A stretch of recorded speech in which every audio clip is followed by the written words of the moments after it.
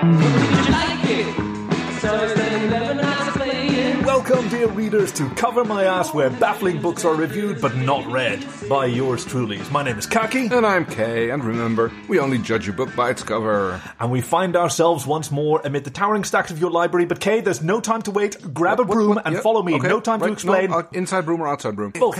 Excellent. Okay, follow me, and I'll explain to you while we're running down the stacks of your library. By What's the way, going on? Stacks. Yes. I know this is an urgent situation, but you asked about it last time. Stacks are the shelves where books are stored, rather than where they're displayed. Quick, let's go.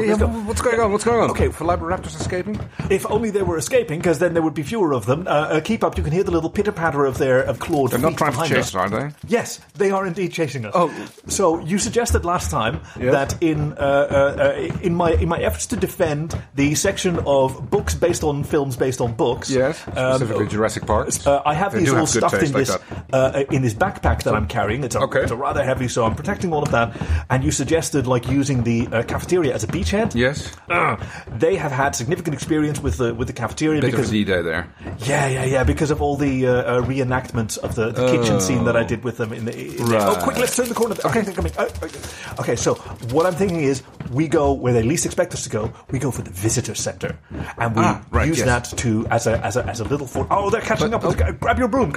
Knock them down. Right, here we go. Yeah, grab the one with the glasses. Yeah, sure. That one. Oh, nice one. Got a better pause. See, these brooms are excellent because they're kind of non-lethal. I mean, you kind of want to smack them away. I just damaged the 2 martini glasses that he was carrying, but he knows not to approach me anymore. I suppose you could play some Canadian hockey with those things and bat them across the room.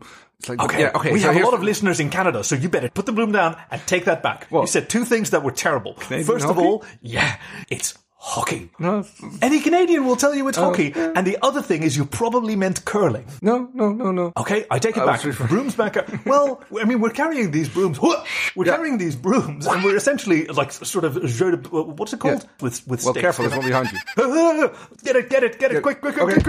Oh, sorry, that was you, not him. Yeah, that was me. Okay. You do look a bit odd with those bristles stuck in your hair now, but quickly, there's a shortcut past the cafeteria here. Past the cafeteria into the visitor centre. Yes. Let's go. It's quite a workout. I'm really glad that they actually tore off the sleeves of my my tweed jacket and trousers. It does look rather fetching like that. Yeah, it's nice and airy. It's a bit like you wouldn't expect a 3-button tweed jacket to work as a romper, but it kind of does. Without sleeves. It's a good look on you, yes. Thank you. So what triggered this? They really want those books? Yes, and I was tired of being on the defensive, so I decided to go on the offensive and set some ground rules, and show that they can't constantly push me. Mm-hmm. Eventually I'm going to push back. That did not... Show them who's boss. Yeah, that did not go down well. I mean, they've been behaving differently. I guess maybe it's mating season or some kind of other kind of season Could be. for them. I'm not sure. It's summer. We've had the molting season. I'm not sure when mating season is, to be honest. I don't really pay attention to that. Neither do I. It's only been 29 weeks since since I arrived. So I haven't been here for a full year. No.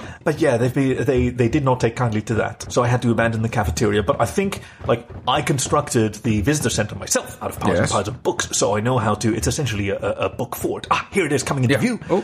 And let us just nip through the concession stand over here. Gateway, but this is this is their territory. So you might have to turf 1 or 2 out that remain behind. That's a very good point. Can you look for any stragglers while I try and break up these walls? Sure.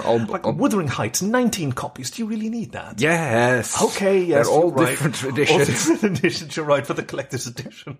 Absolutely. They're good and thick. I think that's the west side covered. Okay. Did you find any? I threw one out through the window. She was cooking something up, it looked like. I just broomed it up the arse and it went boom through the window. Yeah, did you do the ones that when I get a little squawk and it tried looking like it was trying to fly, but it didn't work out. Well, they do the 2 flaps and they do go a bit farther than you'd expect a little beast like that. I think that's due to the springiness of the broom. Oh, you got the good brooms. Oh, yes. Okay, well, the ones with the big twiggy parts. I think we're good for now. Yes. I can hear them scratching at the doorposts on the outside, but...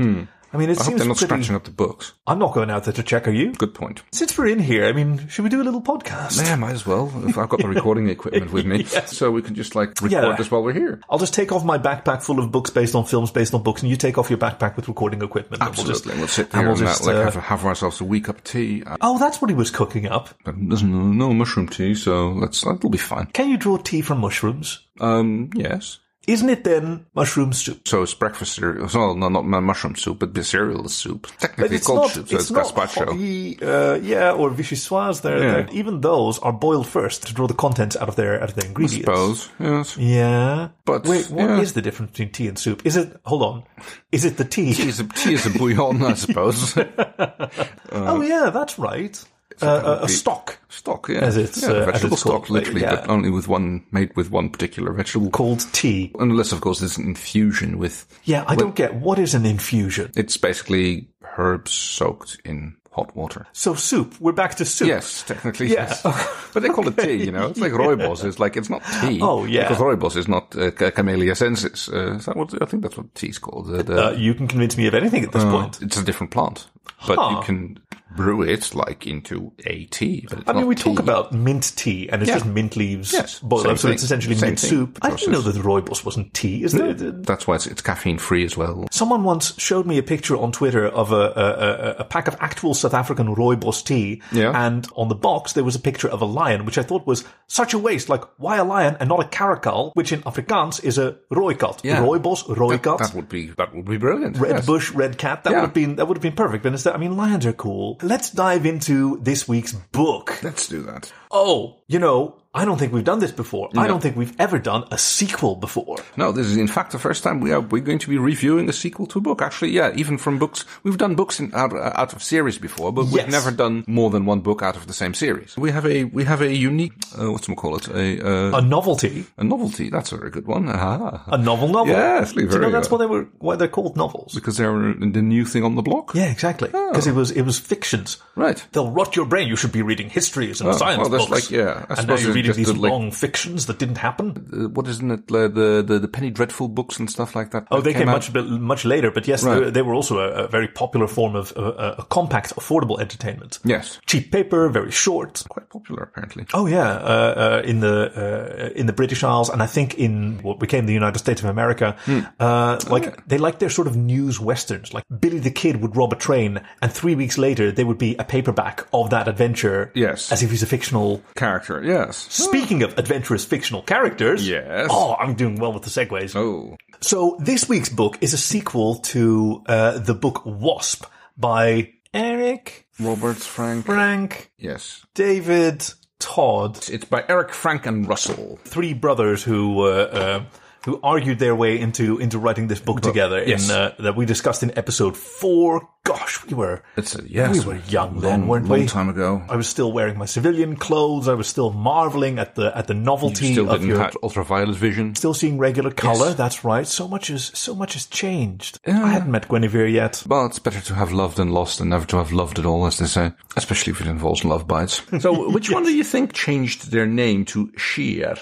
Yes, because the new book that we're discussing today is K.H. Sheer. Und sie lernen es nie. Und sie lernen es nie. It's the German version, and they never fucking learn. No. Well, I know it's not in there, but with the exclamation point, and they never learn, doesn't cover the same kind of emotional load as Und sie lernen es nie.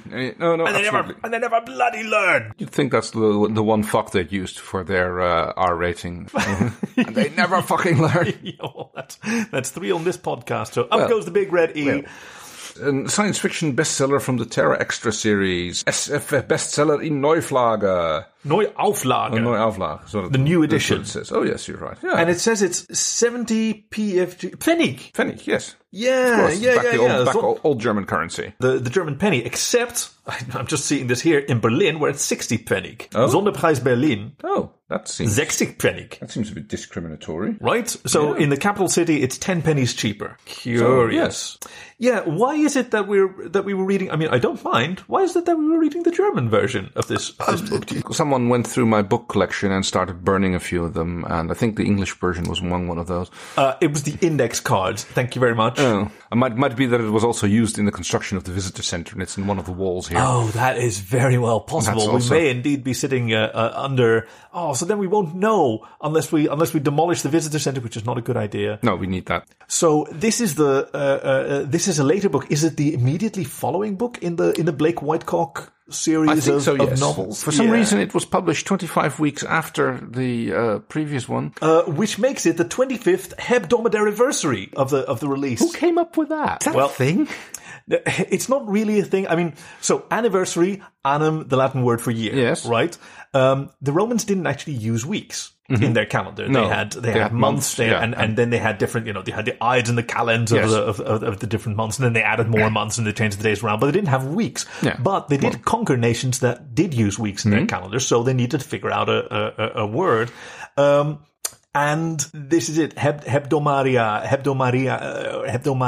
I think it is. And so, like, the derivative that I was able to reconstruct. Actually, this still exists in French. Hence, Charlie Hebdo. Right. Because it's an hebdo, it's a weekly. Oh, okay. That makes sense. Right? Yeah. So, 25 weeks later, and surprisingly enough, it's also been 25 weeks since we discussed WASPs. What a miracle. WASPs. Cheers. WASPs. So it's a double 25th hebdomadaryversary. Congratulations. Now say that 3 more times and it'll be part of your vocabulary forever. A double 25th hebdomadaryversary, a double 25th hebdomadaryversary, a double 25th hebdomadaryversary. Congratulations. Thank you. You now own the word. Thank you. I'm not the pheasant plucker. I'm the pheasant plucker's son. I'm only plucking pheasants till the pheasant plucker comes. That's the one. Thank you for teaching me that. Yes. I can't really say that in front of Guinevere because she gets all huffy and she fluffs up. Yeah, well, she's not a pheasant. I miss Guinevere. I mean, we find ourselves on opposite sides of the divide, much like our hero. Yes, Blake Whitecock. Yes. Again, the titular character on the cover of the book, wearing his dashing wasp outfit. I mean, he's actually got sleeves on his jacket this time, which is they're kind of short. Maybe he likes to show a lot of cuff when he's dressing. In my current condition with my jacket, I can sort of relate. It's not really that silly. So he's wearing the Virtua helmet, the Wasp Tech helmet. I remember us struggling to describe the insectology and entirely failing to, and then Wasp Tech.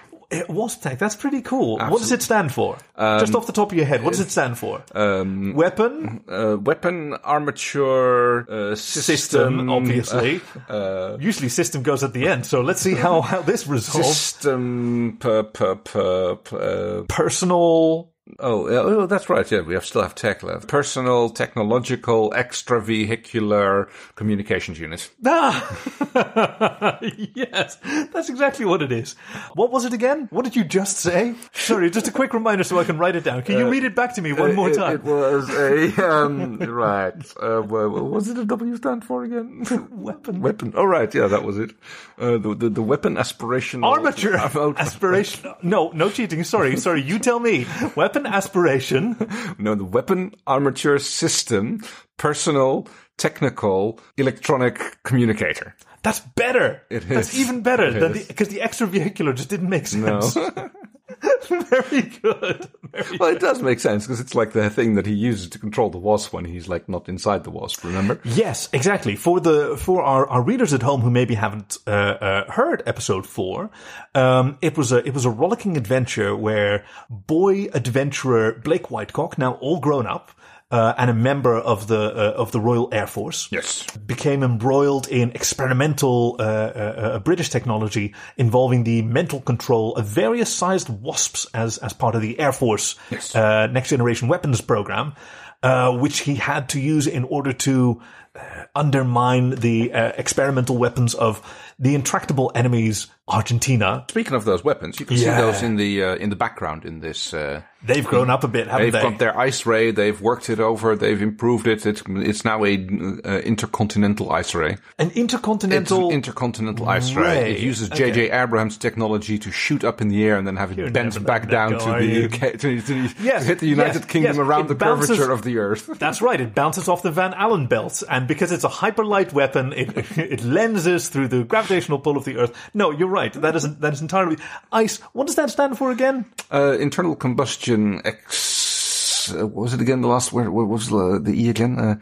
Internal combustion extinguisher, I think it was. Well, originally it was an internal combustion engine destruction. Oh, that was it. Yeah. Ice, yes. It was a ray still. So it was the Eister Yes. And I had some problems with that. So I think the new one, internal combustion extinguisher. Internal combustion extinguisher is way better, right? Things improved in second edition. They sometime. have, yeah. So Argentina has doubled down. Yep, built a whole battery of these things, and they're planning on using it against the United Kingdom with their over-the-horizon weaponry and blanket bombing them out of existence. The United Kingdom being, of course, the unfortunate victims of their vendetta against Wales. Yes. Now, as we all know, the United Kingdom is a very reluctant union of nations that England is just groaning under the weight of all of these nations that just demand inclusion. We've got Scotland and Ireland and Wales and the Channel Islands all demanding inclusion on their economy. And out of the goodness of their heart, the English can't refuse. No, and they're paying massive amounts of money into these countries, and absolutely, it's bleeding the capital dry. And even then, there's separatist efforts within these various nations that have so benefited from their union, and like turning their backs when the national anthem is sung. Wait, that's ridiculous. Some people have no gratitude. The book starts off with a bit of problem in good old Wales. Where the Argentinians have tried. It's a bit of a deception, I would say, because like the first thing that if they've infiltrated foreign soil. Right. As you know, in the beginning of the book, they're having to deal with a morning glory infestation in Wales. Yeah, I was confused about that. What is morning glory? It's a plant. Their bomber fleet has flown over Wales and spread the seeds out all over the sheep colonies, and the whole landscape is now riddled with morning glory plants, which are shooting up everywhere. Which, of course, is a plant which is deadly to sheep if they eat too much of it. Okay. Well, that explains. Like, it had a real horror tone. Those early chapters, like it was a real Day of the Triffids, or I should say, Day of the Triffids. You know what they say? Say it with flowers, give her a triffid. Oh dear. A Triffids, for some of our American readers at home, I guess not everybody knows it, are the monster giant earth invading plants of British sci-fi fame in the 50s and 60s. Yeah. It's rather a bold and successful strategy to keep Britain distracted while they're finalizing their ice raid. Yes, that's basically the thinking. They're making the UK think that they've gone biological, and instead they're perfecting the ice raid. There are unfortunate trends in the history of weapons of mass destruction. The desire to kill people but not harm structures. The neutron bomb was developed for that purpose. The neutron bomb is a little bit more different. It was mostly developed to be actually used in Germany in strategic locations if the Soviet tanks were to invade. And the idea was to actually irradiate the tanks to make them unusable. And the idea was to create minimal fallout. Yeah, so they could actually use them on their own territory. They were specifically made as tank killers. Right. Against the Soviet tank battalions. As opposed to the Johnny Crockett weapons, which, if I recall, never deployed. They were tested, but again, they were used for nuclear mortars, but those were specifically for area denial in home territory. Yes, to prevent them from going places and to destroy create an area, and to destroy a battalion. So that was the idea behind neutron bombs. Well, then the ice ray is a lot more humane in that regard. I mean, it would reduce all of Britain to essentially the 17th century, pre-industrial technology, because all internal combustion would be destroyed. Bring back the horse and carriage. Ireland would be all right. That's not even mean. One out of 3 Irish people is a horse. I didn't know they had stats. They got tons of horses. Oh, sweet. Horses. Of course, Ireland, the Republic of Ireland, is not in the United Kingdom, so I would hope that the Argentinians had good enough aim to avoid those. They might have to tweak the dials a little bit. It's kind of a thrilling introduction, and followed up by the introduction of our hero, Blake Whitecock, who is on a mission of infiltration of his own. Yes. As we recall, the seeming adversary in Wasp by Eric Franken Russell was Teniente Colonel Jones, which we surmised was a Welsh defector now working for the Argentinans. Colonel Jones. Okay, you insist on calling it that because you had a joke about cojones. Yes, a very good joke that I'm still enjoying. But speaking of cojones, Blake has now returned and is Teniente Colonel Jones's undercover boy toy. Yes, it's like scandalous. No? Salacious. That's the word. Yes. Yeah, salacious and scintillating. And in the proper tradition of Blake Whitecock, I don't think he knows. Oh, that's no. what he is. Like, Oh, no, absolutely not. He's just being his delicious, clueless self. Yep, even when he's wearing a crop top and short shorts. I'm just enjoying the sun in Buenos Aires. Yeah, he's Teniente Colonel Jones's yeoman, and he is completely convinced that this is just the yeoman's uniform in the Argentinian The fact juntas. that he's the only one who's wearing it. But Yes, well, as Jones explains to him, that's because you have a very special status as my yeoman, and that's why your bunk is in my room. Yeah, because I need you to be able to take my note. anytime that something needs to be taken down. And gee whiz, yes sir, he says in his brilliant Spanish accent somehow. It's amazing how the writer manages to convey both a English and a Spanish accent together in this half Cockney, half... Yeah, he's a very sort of estuary kind of Spanish. It's not quite Castellano. It's not quite. I wouldn't know the difference, to be honest. Castellano is just Spanish, Right. as in Spain, and And then you then have Mexicano in Mexico. So yes, our Blake is trying to work Teniente Colonel Jones over, not quite aware that he's. I mean, Teniente Colonel Jones just ran a casino the first time around, and Yes. since the failure of the initial icer weapons in the first book, his status has actually declined. What baffles me most about is that Blake seems to be entirely oblivious to the fact that the Colonel has seen him. The Colonel probably knows who he is, Yeah. and yet he still believes that he has somehow managed Getting to away from him. outguile him. And Yep, because he grew a little moustache. Oh, and he that thinks that he thinks that that's all that he needs. He grew a little weak working class moustache, as they're known in Britain. One of the little Spanish moustaches. Or, He's no longer a boy, but he's not quite a rough manly man. So it's kind of a weak little flaxy. I think in the affair. cover doesn't really do him justice in this. No, the cover he's is- portrayed as a much older character there. I think Wutherington Lancelot II had some liberties there. Yes, he does that a lot. But you can see him on the cover with the technology that he's famed for in this series. He has his what did you call it? The control helmet. Yes, the Wasp Wasp Tech. And what did that stand for again? And he's even got the control wand. Yes. That he used previously. Although this seems to be a newer model of it. It's been Yes. scaled down a little bit. It's not quite so long, whippy antenna anymore. It's No, and it's much more easily concealed, although where he's concealing it when he's wearing that skimpy yeoman's uniform. let's hope that it's under his pillow. Yeah. Courtesy of Leslie, the quartermaster of the 579th Something like that, yes. squadron. I think that was even. So, meanwhile, his pointless mission is soon interrupted by Grimmy Dreig. That is the Welsh infiltrator? well, that is a crack team of Welsh operatives. That is their nickname. It's the Dragon Force because Wales famously has the dragon yes. as their. That's kind of a trend in British Isles nations to like the Scots. Their national animal is the Unicorn? yeah right Not And- the haggis, which is a lovely dinner that I really it's enjoy. also an animal. No. That's wild haggis. It's like that's what you catch them. Oh my goodness, they're weird and lumpy, and and they've got like one legs on one side longer than the other. It's for running around the Scottish mountains. I know it's a MacGuffin. Yeah, no. Or you might be thinking of the Isle of Man, except then it would have 3 identical legs with tennis shoes for some reason. It's weird, isn't it? Right. It's like The Triskelion. let's assume it's based upon some Sanskrit peace sign. Oh yeah, that's a nice thought. But so Grimmy Dreig are the code name for Welsh intelligence's 2 crack operatives who are old friends of our hero, Yes. Helen and Monique. Back in town again. It's kind of hand waved the fact that their faces are well known. Look, I'm going to assume that they're just amazing in their Disguises, yes. disguises.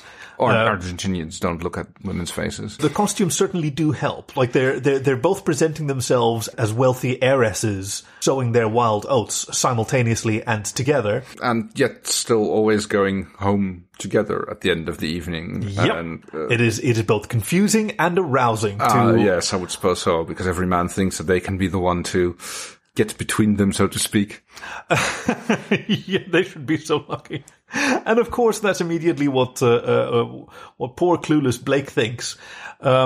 But they're wise to his act. They know what he's like. Yes, he's snooping around the palace, and he's convinced that he's found the next attack, which is going to be, because he's there to like find out what the next plan is going to be. If like there was the Morning Glory attack, and he's convinced that the next thing is still going to be in the biological tent, because it's like the Cardinal is has got this big greenhouse out in the back of the palace, which is being used to cultivate a rather large amount of leek moths. Oh, they're pupated there, and it looks like they're collecting enough to like start another raid on Wales. After like poisoning the sheep, they are now like attacking the second national food supply. Do you know, I mean, just out of fiction, you know they eat more than sheep and leek, really? right? Why? Look, there's the annual garlic festival up in Cardiff, if I'm not mistaken. Okay. The garlic soup and garlic tea, apparently they're different, now I'm thinking about it. Yeah, I mean, garlic is like related to leek. Oh no. Would the leek moths kill the garlic as well? Probably, yes. Italy must be terribly worried about it. Italy, I mean, you've read chapter 14, of where course like Italy is protesting loudly in the United Nations. And gesturing loudly as well. It must be hard to be a translator. But what about sign language translator in Italian? It's like, is there a difference? Of course there's a difference. There are different sign languages in every country, and they're not related to the spoken language. If I recall correctly, there was once an international conference for sign language speakers that was an absolute disaster because they found out that they didn't understand each other. They weren't prepared with enough translators. There is still a need for like an Esperanto of sign languages. Because that's how it emerged in different countries. Like American Sign Language is based on Martha's Vineyard Sign Language, which just happens to emerge very, very, very dominantly. Yes. Yeah. Have you ever seen that video of sign translator at a Eminem concert signing along to Rap God? Yes, it's amazing. She does such an amazing job. It's such a fantastic animated performance. And there was one with, some other rapper, I don't recall, but who apparently wasn't aware that sign language translators were a feature offered at certain festivals, and he thought that she was just doing happy hand dancing, and he danced along with her. Well, it was kind of cool. I mean, she was game. She showed him the signs. She slowed it down a bit. Pretty cool. Yeah. He didn't know what he was doing, but they both had fun doing it. And then there was the I think it was in South Africa somewhere. Oh my God! The political guy translator who was just waving his hands around. He was just making it up as he was going along. It was just gibberish. It was just like made no sense whatsoever. Got away with it for years. Like, apparently, people who watch that must just assume that must be some other sign language that I don't speak, that I don't sign. Yes. Amazing thing how these people... I asked about that a while ago to my friends on Twitter, some of whom who know about this subject, and I asked, like, is it appropriate to talk about speaking sign language with the idea of it being, it is a language, we speak languages, that's an equivalency. And I was informed that that's actually quite an unhappy word to use, because a lot of people who have partial hearing, but who communicate preferably through sign language, are told to use their words instead, are told to speak instead of sign, implying some kind of superiority. Yeah. It's a bit of a sensitive subject. How do you take in sign language? Because, like, to a spoken language, you listen to you speak a spoken language and you listen to it.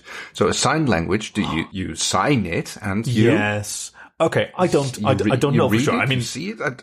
No, I'm just. That's a very good question. It seems like Oh yeah, we have readers of home. If any of our readers at home are familiar with the deaf or hard of hearing or hearing impaired community, whether you'd let us know, like, what is the proper way to talk about these things? Yes, we always appreciate hearing from our listeners or reading from them. You can get in touch with us at CoverMyAssCast on Twitter or Facebook and CoverMyAssCast@gmail.com. So back to Mr. Whitecock.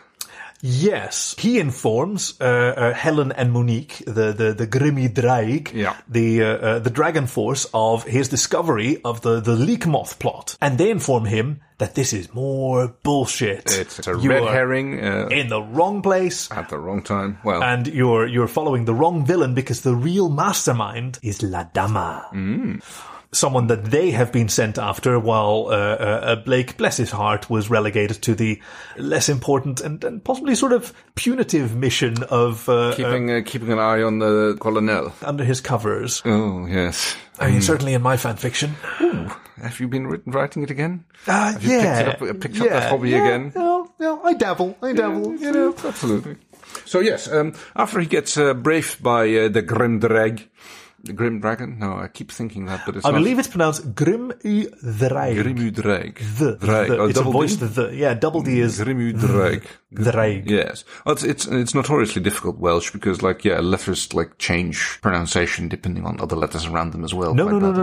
No? It is a very phonetic letter. It's just one of the letters is two D's. Just the way in Dutch, IJ is a letter that's just an I. suppose, It's not yeah. an I and a J. Or in Spanish, where CH is a letter. So on the dictionary, you look and you have A, B, C, CH, D. Oh, Yeah. that's clever. Yeah. So, Grim U yeah. Dreig.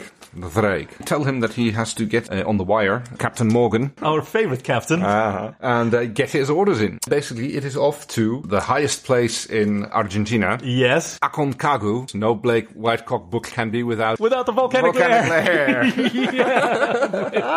Fail. Yes, I was going to do a fist bump, and then I realized that's not audible, so I was going to do a high five instead. And we fucked it up. We just played patty cake for a minute and a half. It's the highest mountain in Argentina. So our author takes a bit of liberties here because there's no volcanoes in Argentina. But But what if there were though? True. What if there were? It is true. because it's the volcanic. I mean, it's the geothermal energy that powers all of these ice weapons. Yes, they're beautifully aligned on the mountain ridge, almost like someone's built a telescope farm there until you get a closer look at it and you can see. Oh that they're yeah, sort of like what's that place called in Hawaii? Mauna Kea. Yeah. Or in Chile, there's the observatory as well. So on their way to the volcanic lair, we have the other thing that a Blake Whitecock novel can never be without, which is a montage Yes. of how they get there, how they have to rob this corrupt police captain and bribe this truck driver. There's a weird little scene about coke dealers or something. It's almost like Narcos there for a moment, where They're there's like oddly sympathetic, aren't they? where there's a weird scene where they have to go deal with that, and they take it very seriously, and everyone is satisfied. but it's a montage, so end. it happens in a page and a half, and that's it. It was just such a curious. I think that this author is just super into cocaine. That might be it. And it's also during this montage that another aspect of Blake Whitecock is explored that really hasn't been shown since the very early boys' adventure novels, which is his rampant kleptomania. Oh, so yes, he makes off with quite a few little things, doesn't he? Yeah, and a lot of them, he gets caught out by Helen and Monique, and in the spirit of Blythe Drug, they make him return it, and it's super inconvenient, but... Well, he does end up with the Colonel's little pearl handle. Pearl necklace, yes. Well, that too. But I was going to say his He wears with pride. pearl-handled Walter PPK. Oh, which he nicked out of the dressoir back in before leaving the. And again, where he hides that, one does not know, because he's still wearing the hot pants. It must be horrible. It chafes, boo-hoo. It's cold. It's hot. The three of them finally arrive at the volcanic lair, yes, and pitch at the rim of it before going inside for a last communication with Captain Morgan. Yep, they send another wasp with the last care package from Leslie, the quartermaster. Yes. The final. It's one of the mid-sized wasps peeking into the rim of the volcano, which is not a volcano, but they've seen the guns lined up, the beams actually. Yes, the intercontinental ballistic ice weapons. Yes. Oh no, was it intercontinental ballistic? What's it called again? Internal combustion extinguishers. Oh, that's a the good one. word. There you go. Very good. They've been produced by the Special Operations Branch, the Argentinian Meteoric Hair Works. For the readers at home who are even more confused than I am, and I had visual aids here, hair works, as in the animal hair, yes. Versus skunk works is, I think, where Mr. Whitecock got his, Mr. Scheer got his inspiration from. Yeah, the hair works department of the Fuerzas Espaciales, which is the Argentinian Space Force that emerged from Agrupación Fuerzas Especiales, the special forces. Because obviously these are space age weapons. I can only imagine that they were intended for use on the super advanced Argentinian space program and had been pressed into use prematurely by La Dama. Yes, heralding back to the scene of the Italians making a big fuss in the the Security UN. Council. Yeah, the UN Security Council. Placing weapons on board spacecraft is, of course, forbidden by the international treaties. Although I think there were exceptions for personal firearms, because especially the Soviets had guns on board their Soyuz capsules. For what? In case they came somewhere in the outback of of Kazakhstan and they landed hundreds of kilometers off target. And it took days for them to protect themselves against bears. Bears and maybe hunt a little something or the other. I don't know. Wow. Yeah. I mean, guns in space, I mean, they'll work in a vacuum. That's not a problem. Although you have to be careful that, all your lubricants are going to evaporate off, and that's right. You'll because run the risk of vacuum welding the metal parts together. Yeah, because the gunpowder in bullets just contains enough oxygen to ignite. Of course, it's all encased. It's like doesn't that leak out eventually? No, it's that tight a seal, or is it? That's not actually oxygen. It's an oxidizer. It's an oxidizer. It's not actual oxygen. That's the thing with explosives. They contain both the oxidizer and the what's the other one called again? Combustible. The combustible, yeah. And they're held together in a tenuous way, and when you add a little bit of heat, it goes boom. Yes, very good. I learned so much when I read these books with you, Kay. Yes, I appreciate that so much. So yeah, into the lair to confront the mysterious La Dama, yes, who's been pulling all of these strings. And this is where the Dragon Force Grimmithrag they change from the various costumes that they've had on to their sort of standard uniform, which is pretty sexy combat. Skin-tight bodysuits in urban camouflage. So it all goes very Charlie's Angels there. It's so cool. And they've got all these gadgets. They've got umbrellas, slinging, stun guns. Blake Whitecock really can't help that much with his one thing, the suicide pen. Like he's got the... Yes. Well, it does come in useful in the final scene. Because that's the thing with suicide pens. You can use them on someone else as well. Yeah, but then they stop being a suicide pen. I'm enough of a stickler. It's misappropriation of government equipment. It's a homicide pen then. He wasn't issued a homicide pen. Well, you've got to make do with what you got. But yes, after another montage and making it through the waves and waves of the Fuerzas Especiales. It turns into a typical action movie. Judo, chop. One after the other, they get thrown into broom closets, tossed off railings, in one case, tossed off a bath. As they're running down the corridors, much like you and I at the start of this episode. We were running down the corridors between the stacks. There was no tossing off, though. I beat off a few of the Velociraptors with the broom, but... Yeah. No, I'm not going to finish my tasteless gag. Okay, good. I always do that before the episode. Is when I take care of my tasteless gags. Until the final confrontation in La Dama's lair. Yes. And it's such a proper setup with a big gleaming table and a world map on the big screen and a big high chair with its back toward us. View of the generator room where they're charging the guns. And the chair turns around, and who should be lounging in it but Luis Ciccione. Back from the dead. Yeah, well, supposedly. I mean, there's been this is a proper sequel, right? Where old friends and enemies come back to his aid. Yes. Yeah, she was the seeming vamp, but ultimately villainess of Wasp. Yes. Originally, and who's not as dead as we were leading to believe. No, led to believe. She does have an eye patch. She did pull a bit of an Ernest Blofeld there. Yes. Ernst Stavro Blofeld. Not Ernest, right, yes. Sorry. It's like half German, half Greek, curiously. Now, at this point, we're expecting several, speeches back and forth, of course, because that's how it usually goes. Be a bit of ground-standing and a bit of monologuing. And it's Blake who does that, who approaches her wielding his suicide pen, which is, of course, pointed at himself because it's a lovable little oaf, talking about the perils and follies of international warfare and weapons of mass destruction, but Louise only has eyes for Grimmithrag. As it was in the previous book. Yeah. And now that they're a little bit more comfortable in their relationship, Helen and Monique are kind of more open to Louise's avances. Lovely word use there. Like this book sort of ends rather curiously with Blake Whitecock still monologuing in an empty room while the three of them just sort of sidle off, and the lights get turned off, the weapons get powered down, and it's like a little retreat to the boudoir of La Dama, which we're not privy to. And it takes Blake quite a while to realize that his only option is to climb back out over the mountains of and head back to corpses Captain Morgan to inform him Mission accomplished. I've done it again. It's well done, Blake. We couldn't have done it without you. What happened to Grimmy Thraig? Unfortunately lost in... yeah, they fell in bed in battle. Battle.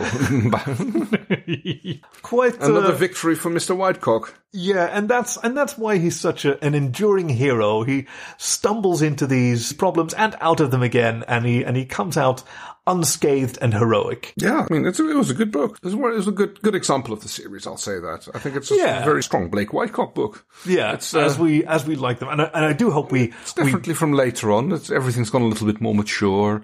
It's definitely not the boyish things anymore, although... Well, maybe at the next Hebdomadaryversary... We'll do an earlier book from the series. Yeah, how about that? That sounds like a good plan for our...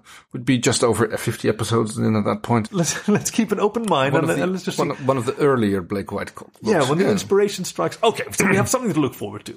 But how are we going to rate this book? How shall we rate it? I mean, we've dealt with Argentina quite a lot. Yes. Oh, well, we started with the 25th anniversary out of 25 weeks. Okay. Yeah. How many leaks out of 25 weeks? Oh, very good. I shall give it, I think I'll give it 21. 21, yeah, okay. That's a nice, 7 days. Because it was good and thrilling, wasn't it? It was. And it was really nice to see Helen and Monique. Oh, absolutely. They did their usual wonderful thing. They were like the charming duo. And as you say, they've gotten more confident in their relationship. Oh, yeah. Nice thing to read about. Yeah, I do Much hope to that things... Blake's chagrin, who gets literally left out in the cold, especially during the montage. Yes. Because it's cold up there. It is. And the two girls are comfortably... keeping one another warm. And he's just snuggled up in the one cat suit. Yes, why do I get the guard duty? It's freezing his poor little hiney off there. No. Yes. Still in the hot pants. He never did find another pair of trousers. It's peculiar, despite the fact that they bribed so many officials. I know. It's like my fan fiction was being written for me. So, good book. What do we have in store for our readers next week? Yes. Next week's book is by Chris Tygreen. It's called Violent Prayer, Engaging Your Emotions Against Evil. Whoa. There's a lot to unpack there. It is. That about covers it. Thank you for joining us at Cover My Ass, where baffling books are reviewed but not read by yours truly. My name is Kaki. And I'm Kay, and remember, we only judge a book by its cover. Violent prayer against evil. Actually, considering the circumstances where we now find ourselves in, maybe we should have a little prayer circle and see if we can ward them off. Kalima Shakti I was thinking more of a war chant, but you're doing Kalima Shakti De, Kalima Shakti De. What are you doing with my heart?